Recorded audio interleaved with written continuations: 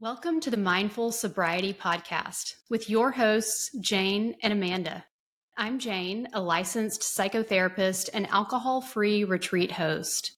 And I'm Amanda, alcohol-free lifestyle coach and yoga instructor. We're so glad you're here. Right, guys. Well, today we are interviewing Laura Martinez. Laura is a therapist, spiritual healer, author, speaker, and a meditation guide, which is actually how I met Laura. Have gone to some of her meditations, and they're wonderful. And I actually get to go to one tonight, so super excited about that. Do you mind just giving us a little history about you, Laura?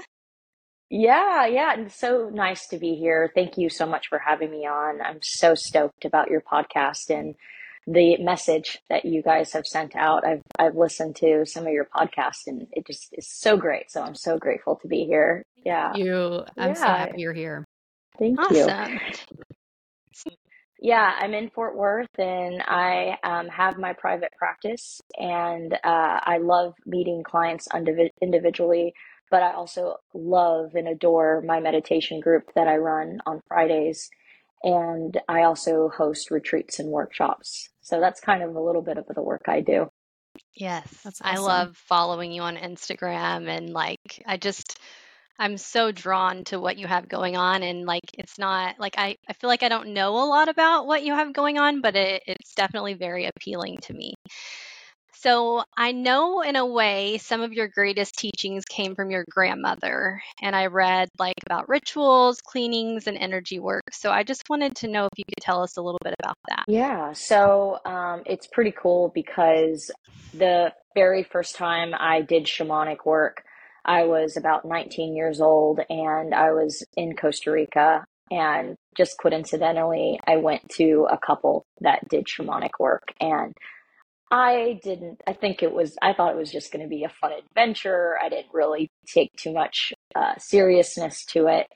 And the result of that was incredible and just shifted my whole life. And I kept going back for more training and I kept getting trained by this couple who did not charge me, by the way. They just wanted to share their gifts. So I was just bringing them groceries and just providing them as much as I could because I felt like there had to be some energy exchange there. So fast forward, I started working at a treatment facility in South Texas, and I started bringing these shamanic practices into the work that I was doing with the clients.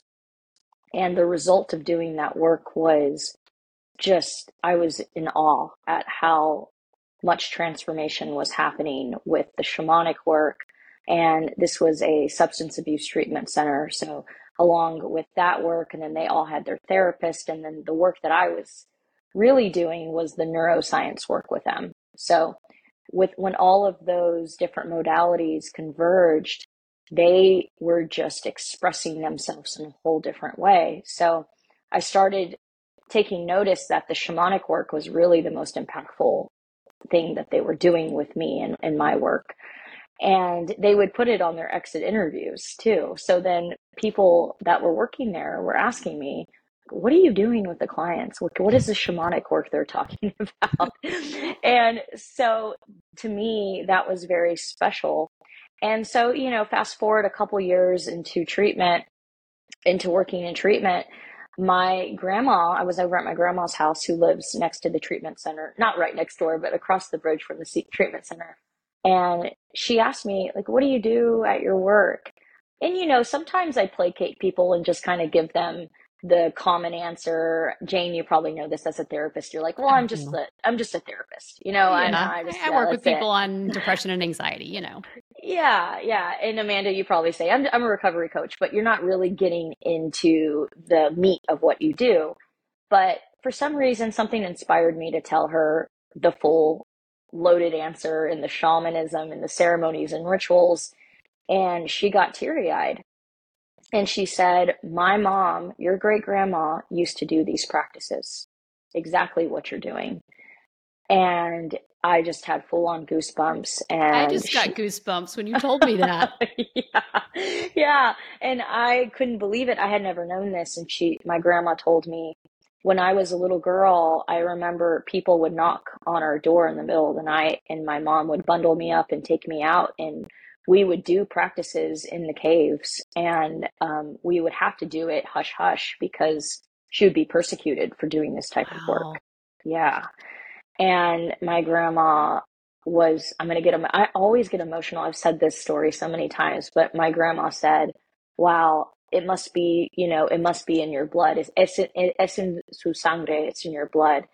And it makes me emotional because I don't have to hide about the work that I do. Like, I can be on podcasts talking about this out Yes. loud, and my ancestors did not get that privilege. Yeah. Can you share a little bit about what is the cultural background where kind of your grandmother or your great grandmother was practicing, and how shamanism is tied to that particular culture? Yeah, so my culture is Mexican American, and she was practicing this actually in a little town called Mexiquito, and so Little Mexico. Little Mexico. Little Mexico, and she was known for being and in Spanish we call it a curandera, um, Yes. and basically what that is it's a witch doctor. And she had her herbs and she had her different rituals. And even when I was a kid, being Mexican American, if I got sick, my mom would do the egg. And I don't know if y'all know that practice, but you Uh, basically get a egg and you pray over the person who's sick, and you're rubbing the egg, and some people do the signs of the cross on you, and then you break that egg open in a cup, and it's supposed to hold all the energy of your illness in the egg. And it just kind also, of absorbs the it toxins or the whatever is causing the illness. exactly. And any bad energy that anybody has placed on you. So, if somebody sees my hair and they're like, oh my gosh, I love her hair, I want her hair. That's in Mexico, that's called ojo, giving somebody ojo, giving somebody the eye, like I want her hair. Yeah. And so the energy of that jealousy gets stuck on you. So the egg is supposed to remove that energy from you. Yeah. Wow. That's I know, so fascinating. many different practices. So I grew up with some of these practices, but I never knew the extent of my bloodline and it being so close into doing these healing ceremonies and rituals. Wow. So if you had to describe like shamanism and like what the true definition, like I looked it up online last night, but I'm curious like what if you for someone that's never heard of shamanism, what would you tell them or how would you explain it? Yeah, that's a great question. And I love this question because there's a lot of misinterpretation of what shamanism is. Shamanism is not a religion, it's not even a spirituality. It's more of a modality of thinking or a practice. And what that modality is it's the belief that a human being can heal themselves. Oh, I love it. And we can do that with everything that was given to us on our body, our breath, the way that we hold ourselves, the energy of our aura. It's also using nature and animals and spirit guides and things that we believe in, like our ancestors, to heal us. So it gives us the power back of knowing that we have the intuition and we have the ability to heal ourselves. So when I work with a client, I see us as equals. Some therapists, the power dynamic, they believe they're above the client and the client needs to listen to them, and me, I'm helping the client connect to themselves because they are their best healer. Yes, I'm well educated and I know these different modalities that can help them, but ultimately that person is the wisest in the session. They know what's best for them if they connect to their divine self. It sounds very similar to social work values. I'm a licensed clinical social worker, and some of our core values are self-determination, and the client is the expert. And so Mm-hmm. it sounds like you're kind of coming alongside clients and helping them uncover what they already have within them to heal themselves. Right. Yeah. I want to work myself out of a job. I don't want a client to be warehoused and to be dependent on me for 4 or 5 years. I don't want that at all. I want them to be able to be so empowered that they know that they can do this with the resources around them. And if they need to come back and do some therapy, that's great too. But therapy should never be about dependency. It should be about empowerment.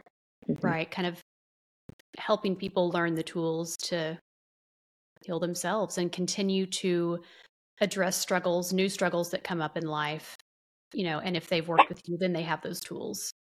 Hey, puppy. Right. That's my puppy. He's right here. He's a little chihuahua, so he becomes a guard dog. Sorry so about cute. No, it's okay. Molly, my Cavapoo, may come in a minute. So I'm curious, and this may be totally out of your wheelhouse, and just tell me if it is, but I've always been really curious about plant medicine. Do you work with psychoactive plants, or is there anything that you can speak to on that? Absolutely. So I just recently had a cacao ceremony with a group of clients, and so that is a plant medicine, and that is actually a heart opener.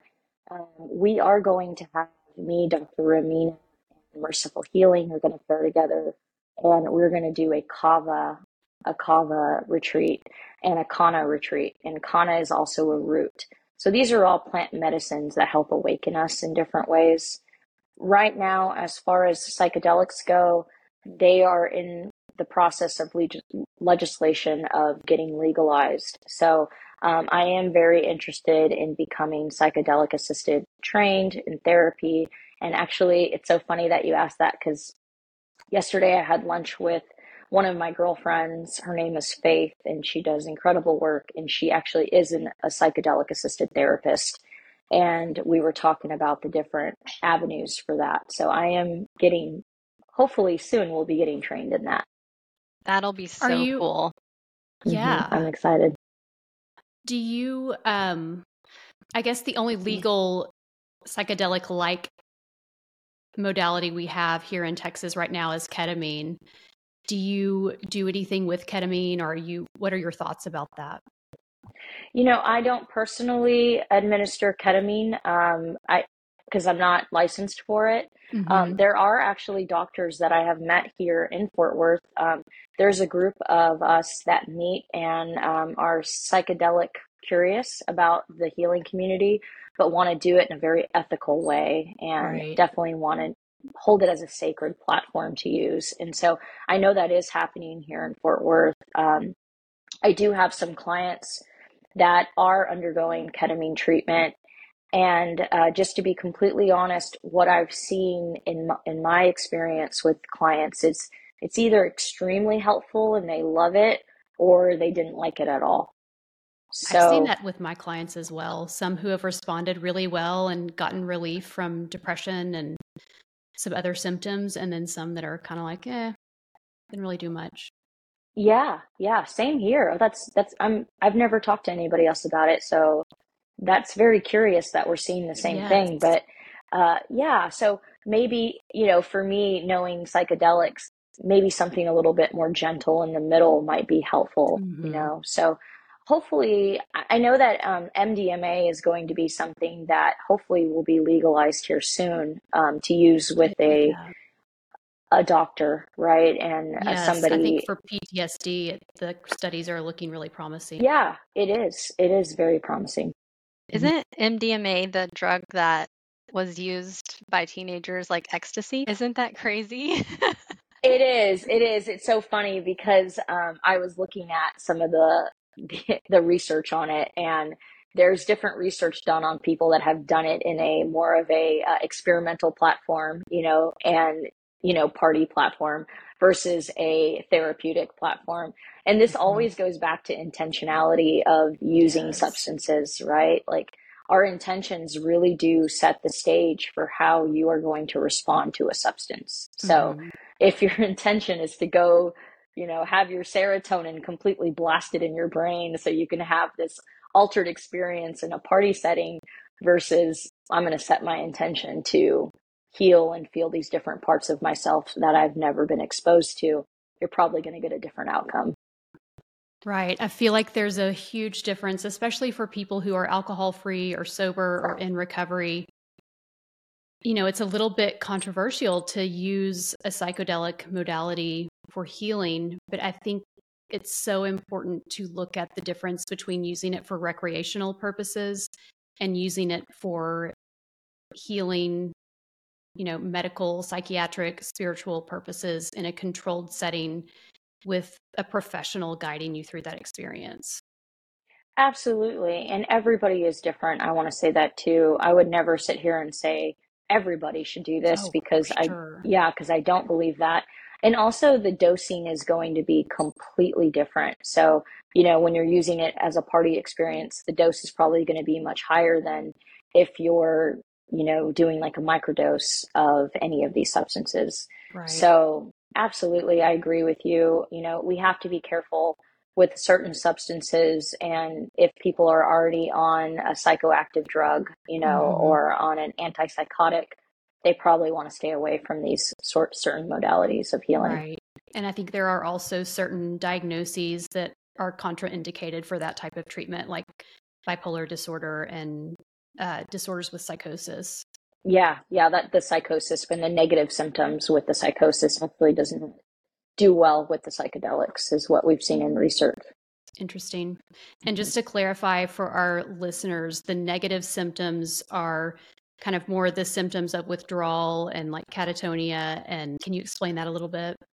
Also hallucinations, whether it be auditory or visual, all of the things that create that schizophrenia within the person. So yeah, obviously with psychedelics, there is the ability to have hallucinations in some way. And those are really big doses. Of course, we're not talking about the research dose of the microdosing, but still, we probably don't want to go down those brain avenues if the negative symptoms are already present. So going in a little bit of a different direction, I know that you've fused together neuroscience techniques, therapy, and shamanism really beautifully. Mhm. So I was just curious if you could tell us a little bit about what that looks like.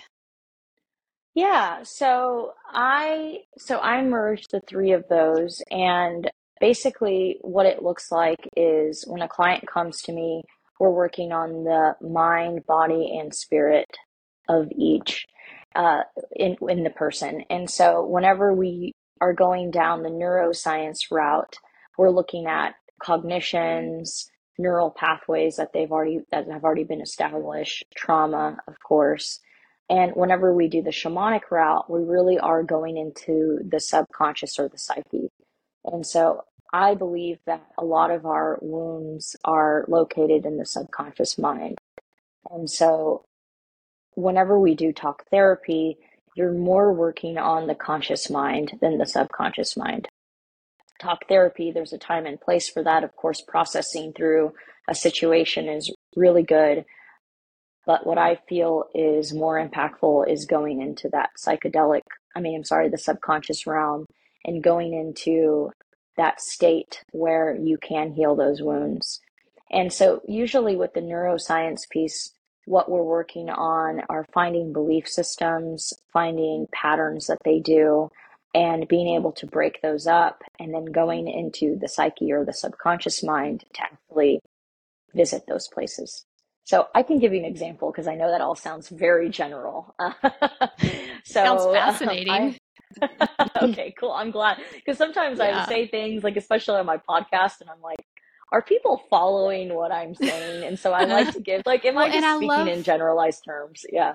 I like the fact that it sounds like it's possible to access the subconscious without a substance. And I think a lot of times people use substances because they want to kind of turn off their conscious, like doing self brain and get into that altered state. And if there's another way to access an altered state that doesn't have the negative consequences of alcohol or other substances, which probably isn't actually accurately accessing the subconscious anyway, I think that could be really appealing for people who are on the path of sobriety or, working on other types of healing.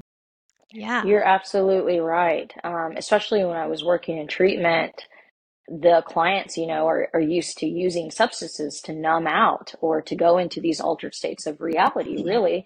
Right. And whenever we would do the shamanic work with the drum and that theta brainwave is getting set off, they realized oh my gosh, I just had a psychedelic experience without using any sort of substance. And they were so excited about it. That's awesome. Amazing. And I love that you're dealing with the subconscious, because like for me in my life, there's been so many different things that have happened that when I really started my recovery journey, I felt like something was wrong with me at my core. And really, I think it was just a whole lot of negative subconscious beliefs. And so I think, especially for someone that is considering an alcohol-free lifestyle or a substance-free lifestyle, like this could be so powerful. Oh, absolutely. Because I feel like we need that ability to go into altered states of reality to do our healing sometimes. Because sometimes people are disconnected from the healing that they need to do because for so long we've had to compartmentalize that trauma and put it away from us so we could just exist and live our life, right? And the problem with doing that, with compartmentalizing, and I know that it's a good tool in the moment because we have to live our life. We can't be debilitated by trauma. But the problem with doing that is when I compartmentalize my trauma for so long and I put it on the shelf, it no longer belongs to me anymore. At least that's the belief I have, is like, oh, that little girl who went through that trauma, I don't even associate with her. Like, I don't even know who that is. And so, Wow.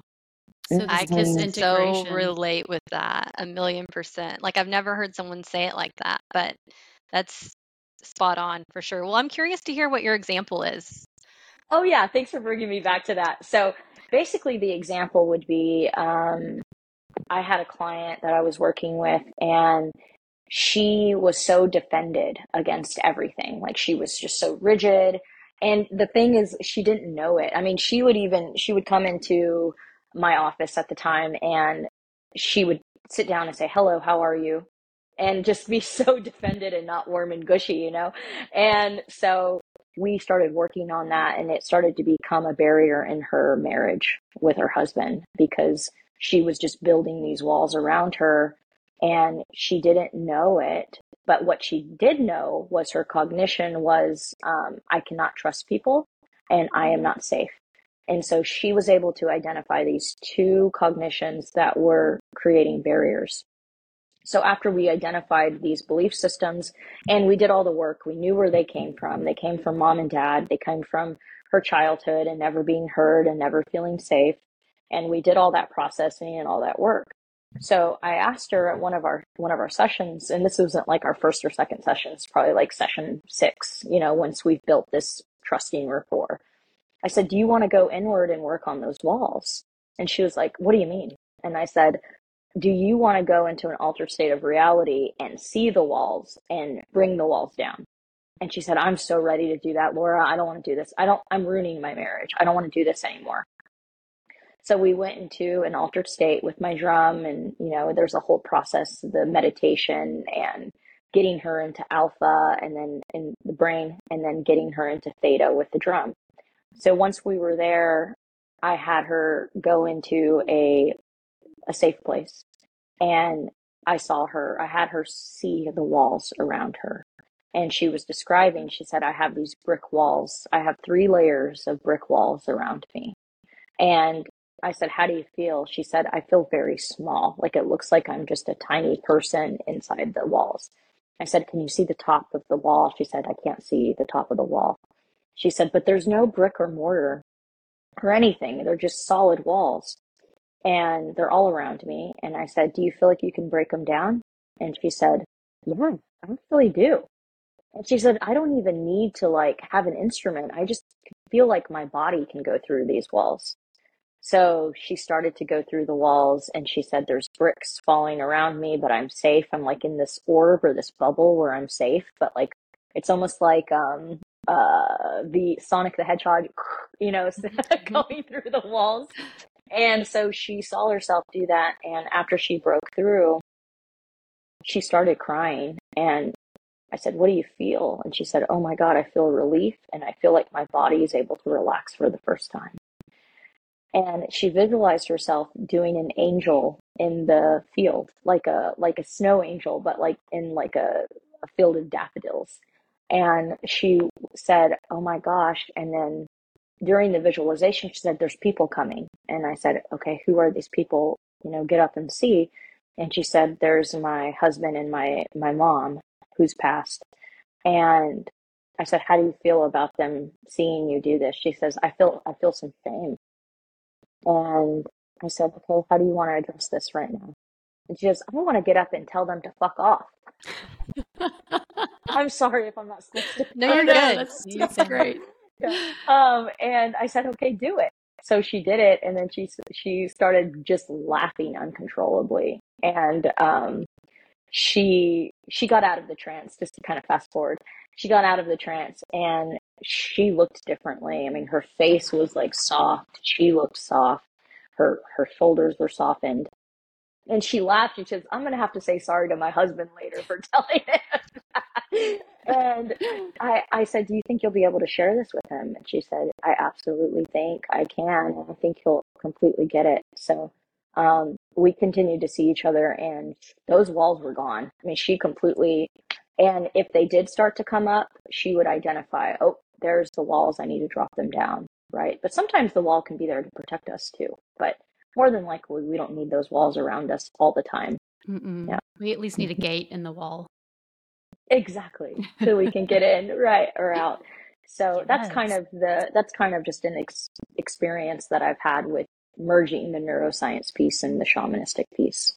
Yes. Mhm. And it's fascinating because she subconsciously built those walls to protect her, but they were actually making her life small and making her feel small and preventing her from being able to connect with people in a positive or a distressing way. Absolutely. And the thing about this woman in particular is she said she had such a big, intense, beautiful personality that she didn't need to be small. I mean, she's one of these people that are like, this person is meant to be a big person in the world. So it was just, she was creating a lot of resentment because of those walls. Yeah. Yeah.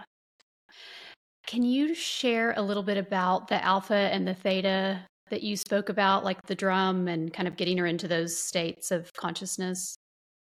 Yeah, absolutely. So our brain has different brain waves, and whenever we hear sound, our brain tends to pair with that brain wave. That's why whenever we listen to binaural beats or frequencies, it can be really powerful for our brain. So when you are about to go into a meditative state, or when you're about to go into sleep, you go into the alpha brainwave form. When I lead meditations, I have my voice is programmed to be into the alpha. It's just with practice. And whenever you go into alpha, it's that dreamy state, but that's the state that we really can do a lot of manifestation work. If anybody manifests, that's a really good, powerful state to do it, because you're in between the awake state and the dream state. So when we go into a trance, we want to start off with getting them into alpha. Before alpha is beta, and beta is concentrating. So right now, if we were to put neural caps on all three of us, because we're highly focused and we're talking and we're engaging in a conversation, we're probably in beta right now. So beta is when we're focused and we're concentrating. High beta is whenever we have an actual task. Like if I had a puzzle to solve and somebody was timing me, I would go into high beta because all of my resources would be going into solving whatever that puzzle was, right? We go into high beta even more when there's a prize with that puzzle. So like, or I'm going to give you $2,000 if you solve this Rubik's Cube, right? So I'm like, my brain is going into high beta right away. And I'm ignoring everything else. I'm ignoring my digestive system, all the other processes of my body, right? So there's high beta, beta, alpha. And then after alpha is theta. And theta is whenever we're in REM sleep and we're dreaming. But fascinating enough, it's also whenever an artist is creating their art form. So they're in theta, or a singer is singing, or somebody is creating, they're also in this highly creative state of mind with being awake at the same time. Is that similar to the flow state that you'll hear people speak about, where they lose their concept of time and they're just kind of totally present doing their thing? Yes. Yes. Okay. And if you have ever met anybody who devotes a lot of their life to meditation and they're meditating a lot, they're usually walking around in the theta. And these people that you meet, they feel very special. They feel like they're very spiritual and they don't even have to say anything at all. And it's probably because they're in theta most of the time, which is possible. It's Yeah. lovely. I know. I want to walk around in a dream state, just Yes, me too. flowing through life. Yes. Yeah, it's just like complete peace, I think, with Yeah.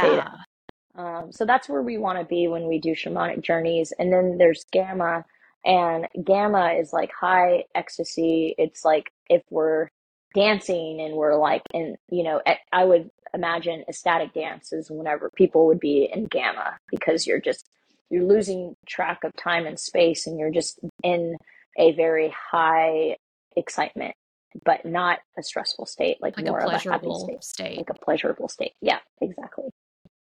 And do these states correspond with different parts of the brain being activated, like the prefrontal cortex or the amygdala, or how does that work? Yeah, so the frontal cortex, whenever it's fully engaged, that would be like high beta or beta, right? Okay. And alpha would be more of alpha is really that dreamy state. So actually, the brain is starting to kind of shut down. Mhm. Whenever we dream, whenever we sleep and we're not dreaming, we go into alpha, and that is also a restful sleep. We want to have a restful sleep. We want to have times in our nights where we're not dreaming so our brain can really restore. And new research has actually shown that our spinal fluid comes up and it actually washes our brain during that state. Wow. So It's yeah, it's pretty amazing. cool. Yeah, A little our brainwash. brain is Incredible. cool. A good one. Yes, A a good great brain. brainwash. Yes. Yes. That's actually how I kind of if I were to explain like recovery to someone, I would explain it as like and it may not be in alignment for some people, but for me it's like a healthy brainwash, you know? Yes. Like a cleansing of these old Mhm. ideas and ways and like opening up to new possibilities. Yeah. Yeah, I love that. That's cool. Yeah. Yeah. But that's, you laying down new neural pathways in your brain and feeling like there's so much more reward. It's more rewarding than the old pathways were. Yeah. Absolutely. Yeah, absolutely. Do you have any other questions for Laura Jane? Yes, I am curious. So we live in Texas, and Mhm. there are a lot of people here who are practitioners of religion, especially Christianity, but other religions too, obviously. And sometimes it can feel threatening to hear the word shamanic or witch doctor or, things like that. Can you kind of walk me through how you would respond to a client who's like has some deeply held religious convictions and feels threatened by participating in that? Absolutely. I actually do have quite a few clients like that from Texas and from the Bible Belt here. Yeah. I want to say I love Christianity. I have nothing. I mean, shamanism can be in any spirituality in any religion. So I think one of the first things I would say is actually, if anything, the practice wants you to involve your God more, whatever, if that's the Christian God or whether that's Buddhism or whatever your practice is, it's about Mhm. going to a higher power. I mean, that's a big part of it. So what I usually tell clients, and I always say that they never have to do the shamanic work if they don't want to. Very rare forms, I'm just stay in my therapist box and just stay there, right? And I can Yeah. totally do that effectively, and there's no issue until they get to know me, right, and gain some trust, and they know, like, oh, okay, she's not a crazy voodoo lady or anything like that. Yes, you're not going to be So like praying to Satan or something. no, gosh, no, no, no. My work is always done in the light and love, and I believe in God, and I use that in my work. But I do think that one of my missions is to demystify what shamanism is because it does have such a weird rap, like especially meeting people and me telling them what I actually do they start to get a little weary, like, what does that actually mean? And I'm like, oh no, I'm just taking people into altered states of reality, and we're going in and we're healing their deep subconscious wounds. It's basically what it is, but it's also enjoying nature and being one with your highest self and your higher power. So it actually aligns quite lovely with Christianity. Yeah, that's what it sounds like. If people can just kind of be open, curious and playful and willing to incorporate new information and new ways of connecting with their higher power. I think that's key. Absolutely. It's like there's two concepts coming to mind right now, and one of them is how limited are you making your God, where you think that your God is limited to this one way of thinking, instead of maybe God can reach people in so many different ways. So many ways. Right? Yes, Nature, absolutely. the sky, rain, all those things. And then the other thing that's coming to mind too is I always tell people that they need to use your own discernment and your own intuition. And if something does not align with you, absolutely do not do it. Yeah. Whenever I always think there's God is inside of us and God is outside of us. Yes. So if God's inside of us, that internal God can tell us whether something feels right for us or not, Right. Yes. Yeah. And getting in touch with like being in that place where you can connect with and perceive communication from that God that is within you. Exactly. And once you listen to that and you have that discernment, then you can decide whether that route is good for you, whatever the practice may be. Yeah. I think I don't want to say the problem, but the issue, I would say in the beginning, I'm going to speak from my personal experience. It is that even coming into like a yogi way of being, and I grew up in a church and a Baptist church, and I was terrified that I was like doing something but I think this all comes back to this feeling of just that at my core, I wasn't good, that's what I believed. And so I was just questioning all of the things. And so, on this journey, I am capable of asking myself, does this feel okay for me? And then if there is, someone practicing shamanism that maybe that person in particular might not line up for me, but maybe you do, and just really trusting that intuition. Oh, 100% yes, because there's some people that are doing this work that maybe don't align with you and maybe don't have your best interest. I know I've gotten a lot of clients too where they've worked with practitioners in the shamanic field that have not been ethical. And so you do have to trust your highest judgment and your internal self to tell you whether you feel like this person is safe or not. Absolutely.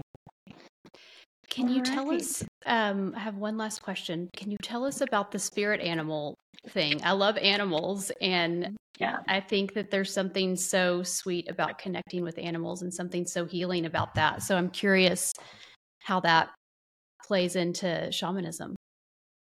Yeah, so there's a belief that animals are actually angels, right? Or spirit guides here on Earth.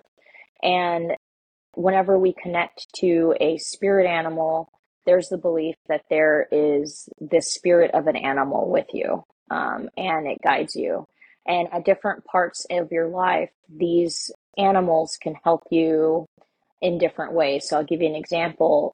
When I first did my shamanic training, the animal that came to me was a peacock. And the peacock, the whole symbolism of it is to be bold with who you are. Well, at the time, I was not bold with who I was. I kind of was a little bit more of a chameleon where I was able to kind of make myself be accepted with whoever I was. And I was very good at that because I'm very good at the human psyche. But what I realized is the authenticity of myself was being lost in that. And so the peacock really taught me to show my colors and be bold. And a part of that is doing this work out loud, right? And this is my true authentic self. It feels like it aligns with my highest self in so many ways. It almost feels like I'm meant to do this work here on Earth. And so every animal has a different characteristic and a different lesson. So, the jaguar, for instance, would be being able to go into the unknown and go into not knowing into a different, maybe you have to step out of your comfort zone and go into the unknown, right? And the wolf would be the teacher or the pathfinder. And the wolf teaches us to share our medicine. And if you have a wolf as your spirit animal, it probably means you're a teacher, or you're supposed to share your medicine in a way with others and telling them how to use that medicine. So, in a nutshell, what I do with clients, if I feel like it aligns with their treatment and everything, is helping them find this spirit animal so they can learn to use it for them to heal or to go into the next phase of their journey. Wow. Incredible. I want to find my spirit animal. We can go on a journey. Can we schedule an appointment? Yeah. I love it. Yeah. I love it. Thank you so much for joining us today, Thank Laura. you. Where can people find you on social media? You can find me on Instagram at DFW Spirituality. You can also find me on Facebook at DFW Spirituality. And you can listen to my podcast. Right now it's just on Apple, but I'm working on getting an RSS feed to have it on multiple platforms. But right now it is the Shamanic Therapist on Apple Podcast. And then my website is the Awesome. Amazing. Well, it has just been such a treat getting to talk with you and get to know you today. So thank you so much. Thank you guys so much. I appreciate you all having me on the show and for the amazing questions. Thank you. Yeah. Yes. This is my favorite podcast for sure. So far. Yay. Thank you so much for listening. We truly value each one of you. In support of the podcast, please follow or subscribe to the Mindful Sobriety Podcast. We'd love to connect with you via Instagram at Jane W. Ballard and or DFW Yoga Girl. Sending you love and light.